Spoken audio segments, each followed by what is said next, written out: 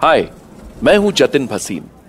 आप जैसे दोस्त मुझे प्यार से जेबी बुलाते हैं। By profession I am a consultant. वैसे तो मैं न्यूयॉर्क में रहता हूं, मगर मेरा दिल आज भी इंडिया की गलियां नहीं छोड़ता। जरा सा खाली हुआ नहीं, मेरा दिल मेरा दिमाग दोनों इंडिया चले जाते हैं, उन किस्सों के पीछे जिनमें खौफ, डर, बेयकीनी और दहशत है, और जो कभी किसी ने किसी को सुनाए नहीं है। और मैं हर बार आपसे मिलूंगा ऐसे ही किसी नए किस्से के साथ, भूत भुलैया में।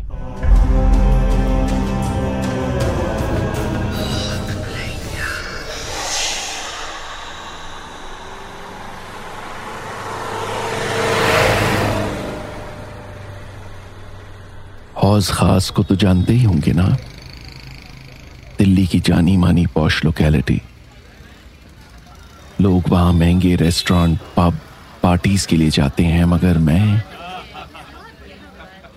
मेरा दिल वहां की सड़कें नापता है अपने दोस्त के लिए, उसकी एक झलक के लिए। हितांश मेरा स्कूल फ्रेंड था। स्कूल के बाद हम हाई स्कूल में भी साथ ही जाने वाले थे। बहुत अच्छा लड़का था, बेहद खुश मिजाज, फन लविंग, पढ़ाई और स्पोर्ट्स दोनों में बेस्ट था।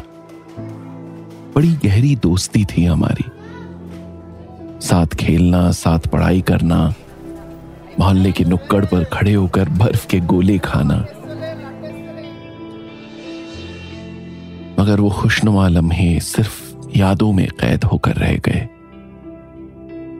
क्योंकि तकरीबन 20 साल पहले हितांश एक दिन अचानक गायब हो गया था, इसी हौज खास की एक आलीशान कोठी से। कहां गया, कैसे गया, कुछ सुराग नहीं मिला। लोग कहते हैं मिलेगा भी नहीं, मगर मेरा दिल नहीं मानता। वो बार बार चला आता है इन सड़कों चौराहों की खाक छानने, इस उम्मीद में कि शायद कहीं किसी रोज वो फिर से मिल जाए, हंसता हुआ, मुस्कुराता हुआ, और पीछे से मुझे पुकार ले। आज शाम अंधेरा कुछ ज्यादा ही गहरा हो गया था। हवा तेज चलने लगी थी, जैसे तूफान आने वाला हो। मैं घर की ओर लौटने लगा, मगर चलते चलते मेरे कदम एक वीरान कोठी के सामने रुक गए। लग रहा था जैसे वहां सालों से किसी का बसेरा नहीं था। हां, यही तो है वो, अपने जमाने की बेहद खूबसूरत तिमंजिला आलीशान कोठी। यहीं तो रहा करता था मेरा दोस्त और उसके parents, Abhay uncle, Kusum aunty. हमारे फैमिली फ्रेंड्स थे, परफेक्ट फैमिली थी उनकी, well to do, social, helpful, खुशियों से भरी छोटी सी दुनिया थी उनकी। इसीलिए किसी की नजर लग गई शायद। इसी कोठी से गायब हुआ था हितांश। जमीन खा गई या आसमान निगल गया, कुछ पता नहीं चला, मगर वो फिर कभी नहीं मिला। मेरे पैर खुद ब खुद उस कोठी की ओर बढ़े चले। जंग लगे बड़े से लोहे के गेट पर कोई ताला नहीं लगा था। उसे धकेला तो वो चीखता हुआ खुल गया। कंपाउंड में बस कबूतर फड़फड़ा रहे थे। कोठी को पुलिस ने सील किया हुआ था। शायद कुछ और हादसे हुए हों वहां। जगह जगह धूल, जाले, टूटे पत्ते, टहनियां पड़ी हुई थी। मैं वहां एक और बने छोटे से चबूतरे पर बैठ गया। कभी कितना सुंदर गार्डन हुआ करता था यहां। इस चबूतरे पर बड़ा सा स्टैचू खड़ा हुआ था। अभय अंकल सिंगापुर से लाए थे उसे। वाकई इस कोठी की हर चीज यूनिक थी। इटालियन मार्बल के फर्श, महंगी लाइटिंग, शानदार झूमर, सब कुछ एंटीक। एक बार अभय अंकल को अपने मेडिकल इक्विपमेंट के बिजनेस में बहुत फायदा हुआ था। बेतहाशा पैसा बरसा था। सोसाइटी में शो ऑफ की आदत भी थी उनकी। स्टेटस बढ़ाने के लिए बस खरीद ली साउथ दिल्ली की प्राइम लोकेशन पर यह वीरान पड़ी कोठी।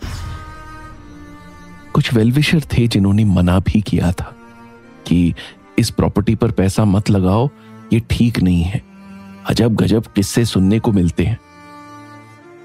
मगर वे नहीं माने। इतने पॉश एरिया में इतनी कम कीमत पर मिल रही प्रॉपर्टी कैसे छोड़ देते। बहुत पैसे खर्च किए थे इसके इंटीरियर पर, पूरी लुक ही बदल डाली थी। जो इस कोठी के सामने से गुजर जाता पलट पलट कर देखता, और जो एक बार अंदर आ जाता वो आह भर कर लौटता। एक दिन कोठी के बाहर लाल टीका लगे कील चुभे कुछ नींबू पड़े मिले। मम्मा ने कुसुम आंटी को समझाया, तुम्हारी कोठी पर किसी की बुरी नजर है, शिफ्ट होने से पहले कोई पूजा पाठ हवन वगैरह करवा लो, कहीं कुछ बुरा हो गया तो। मगर वे ठहरे मॉडर्न लोग इन सब बातों में यकीन नहीं करते थे। हाउस वार्मिंग सेरेमनी की एक शानदार पार्टी की और हो गए शिफ्ट। हितांश भी बहुत खुश था। दोस्तों को बुलाकर नया घर, खासकर अपना कमरा दिखाता था, जिसकी दीवारों पर पूरा अंतरिक्ष रंगा हुआ था। चांद, तारे, प्लैनेट्स, एस्ट्रोनॉट्स। एक दिन मैं भी आया था, मगर ज्यादा देर बैठ नहीं पाया। बड़ी अजीब सी स्मेल आ रही थी पूरे घर में। यार, तेरे घर में अजीब सी स्मेल क्यों आ रही है? स्मेल? हाँ, जैसे किसी पुराने घटिया हॉस्पिटल में आती है। उस कोठी में हर वक्त फिनाइल जैसी तेज स्मेल आती थी। उसे तो शायद आदत पड़ गई थी, मगर मेरा बैठना मुश्किल हो गया था। पहले पहल तो सबको यही लगा कि शिफ्ट करने से पहले कोठी की जो साफ सफाई हुई होगी उसी वजह से यह स्मेल आती होगी। मगर काफी दिनों की सफाई के बाद भी वो स्मेल बनी रही। धीरे धीरे घर वालों को उसकी आदत हो गई, जिसे कम करने के लिए वो रूम फ्रेशनर या अगरबत्ती का इस्तेमाल किया करते थे। कुछ वक्त के बाद एक और अजीब बात होने लगी। घर के फ्लोर पर यहां वहां कुछ छोटे छोटे टुकड़े बिखरे पड़े रहते, करीब 1-2 इंच के काले भद्दे सड़े हुए से टुकड़े, जैसे आधे जले हुए रबड़ के हो या किसी बेहद पुराने टायर के हिस्से, चिपचिपे से, बदबूदार। घर का नौकर भी उन्हें समेटते हुए परेशान हो गया था। वो कुसुम आंटी से शिकायत करने लगता, मैडम, मैं इन टुकड़ों को नहीं उठा सकता। इन्हें हाथ में लेते हुए ऐसा लगता है जैसे कोई सड़ा हुआ मीट छू लिया हो। बहुत देर तक मन खराब रहता है। एक बार कुसुम आंटी ने भी उन टुकड़ों को हाथ में उठाकर देखा। उनके हाथों में अजीब सी सिरहन हुई, बड़ा घिनौना एहसास था वो।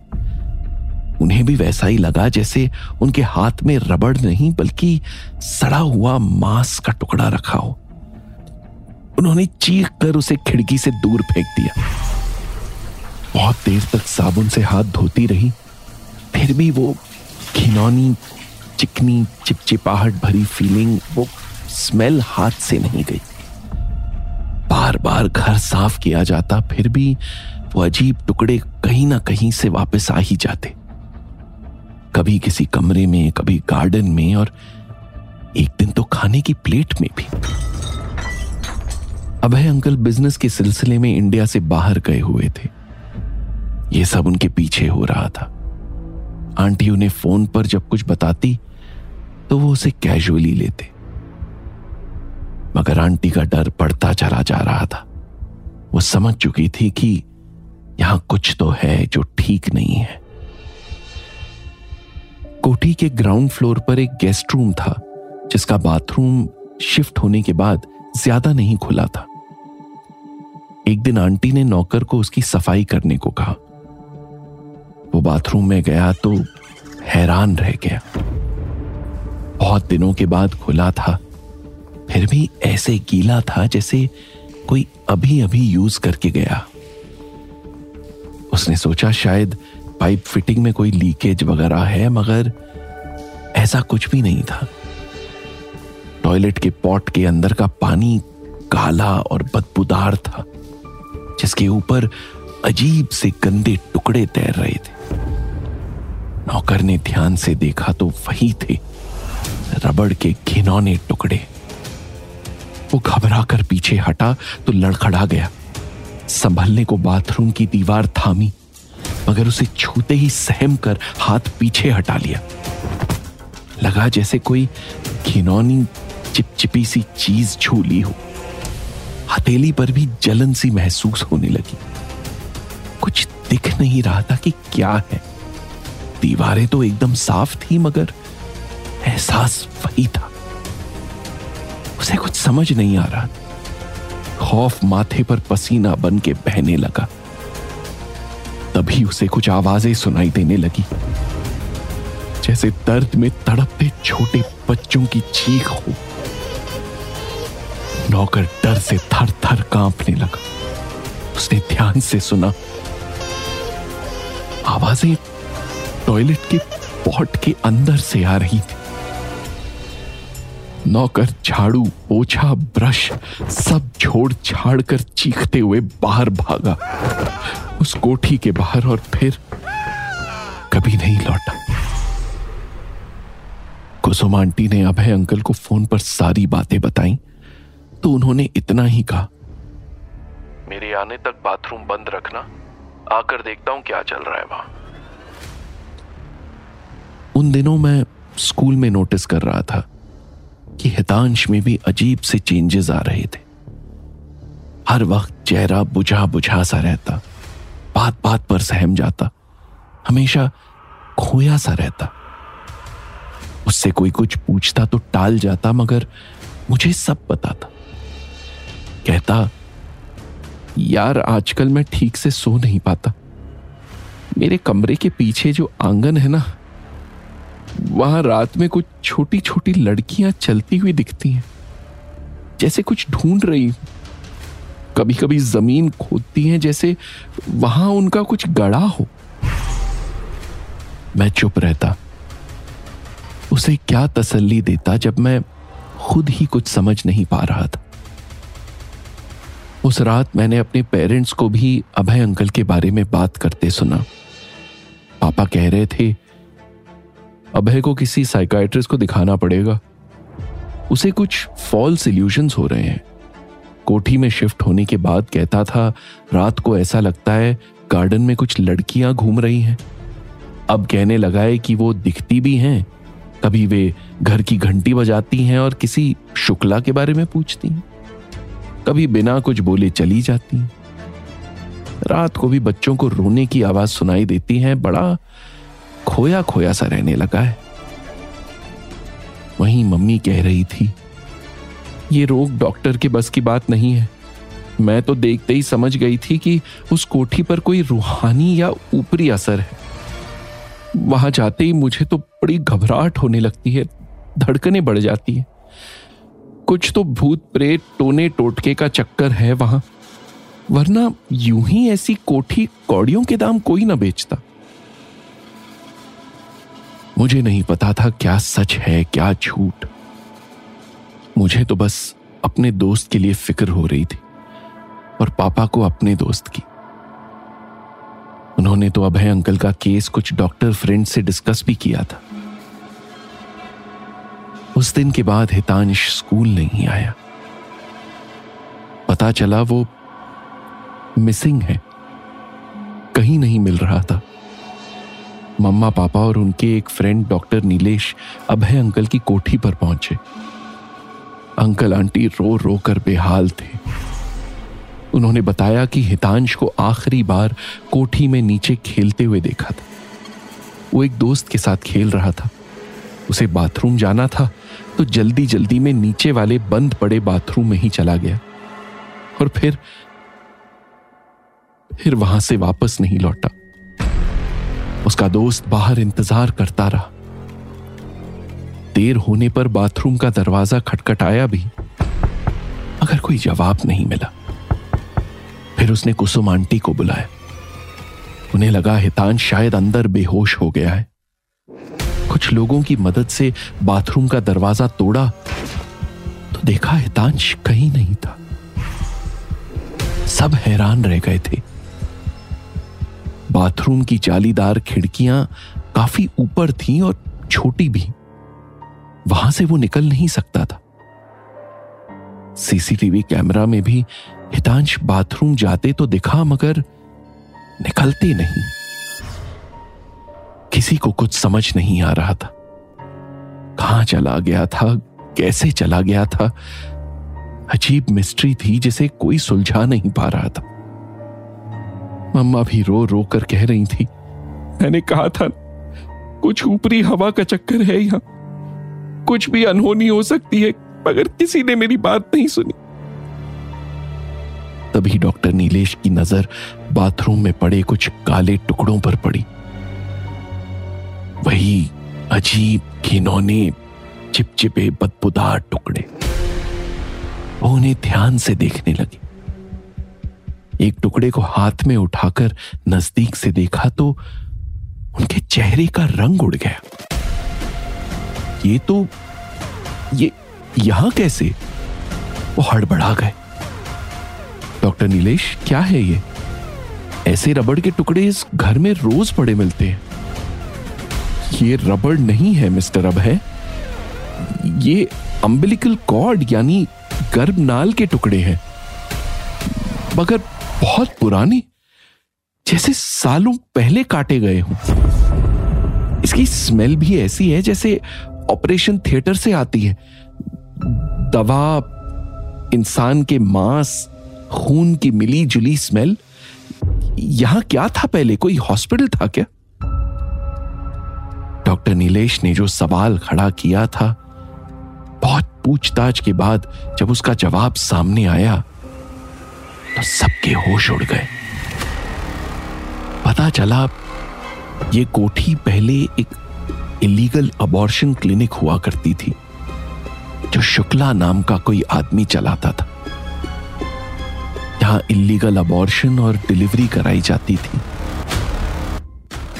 यहां न जाने कितने ही बच्चों को पैदा होने से पहले और कुछ को पैदा होने के बाद मार दिया गया था। साथ ही यहीं दफन भी कर दिया गया। कुछ को आगे गार्डन में, कुछ को पीछे आंगन में, और कुछ को तो टुकड़े करके टॉयलेट में फ्लश कर दिया गया था। बहुत से लोगों को उस कोठी के अंदर से कभी चीखें सुनाई देती तो कभी बच्चों की, लड़कियों की रूहें दिखाई देती। वो कोठी हॉन्टेड थी, जो उन्हें धोखे से किसी ने बेच दी।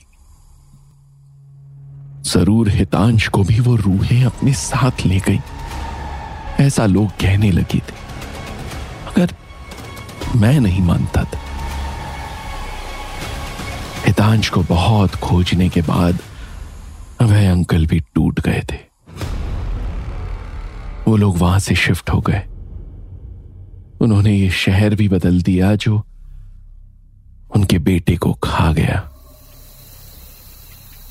मैं जहां बैठा था वहां से उस बाथरूम की वो छोटी सी खिड़की नजर आ रही थी। मैं धीरे धीरे उसकी ओर बढ़ा, थोड़ा करीब गया। जिस्म में खौफनाक सिरहन सी होने लगी मुझे, जैसे कोई ठंडी हवा बदन से होकर गुजरी हो। मैं लौटने को मुड़ गया। तभी पीछे से कानों में एक चीख आती सुनाई दी। हितांश की चीख। वो मुझे पुकार रहा था। उसी बाथरूम के टॉयलेट के पॉट में से, जहां वो परसों से कैद था।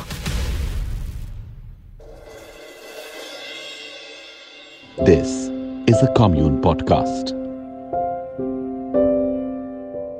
Original story by Jatin Bhasin.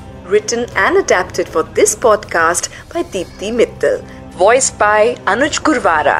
Sound edited, mixed and mastered by 3D Headroom. Podcast supervisor Ikroop Chamba.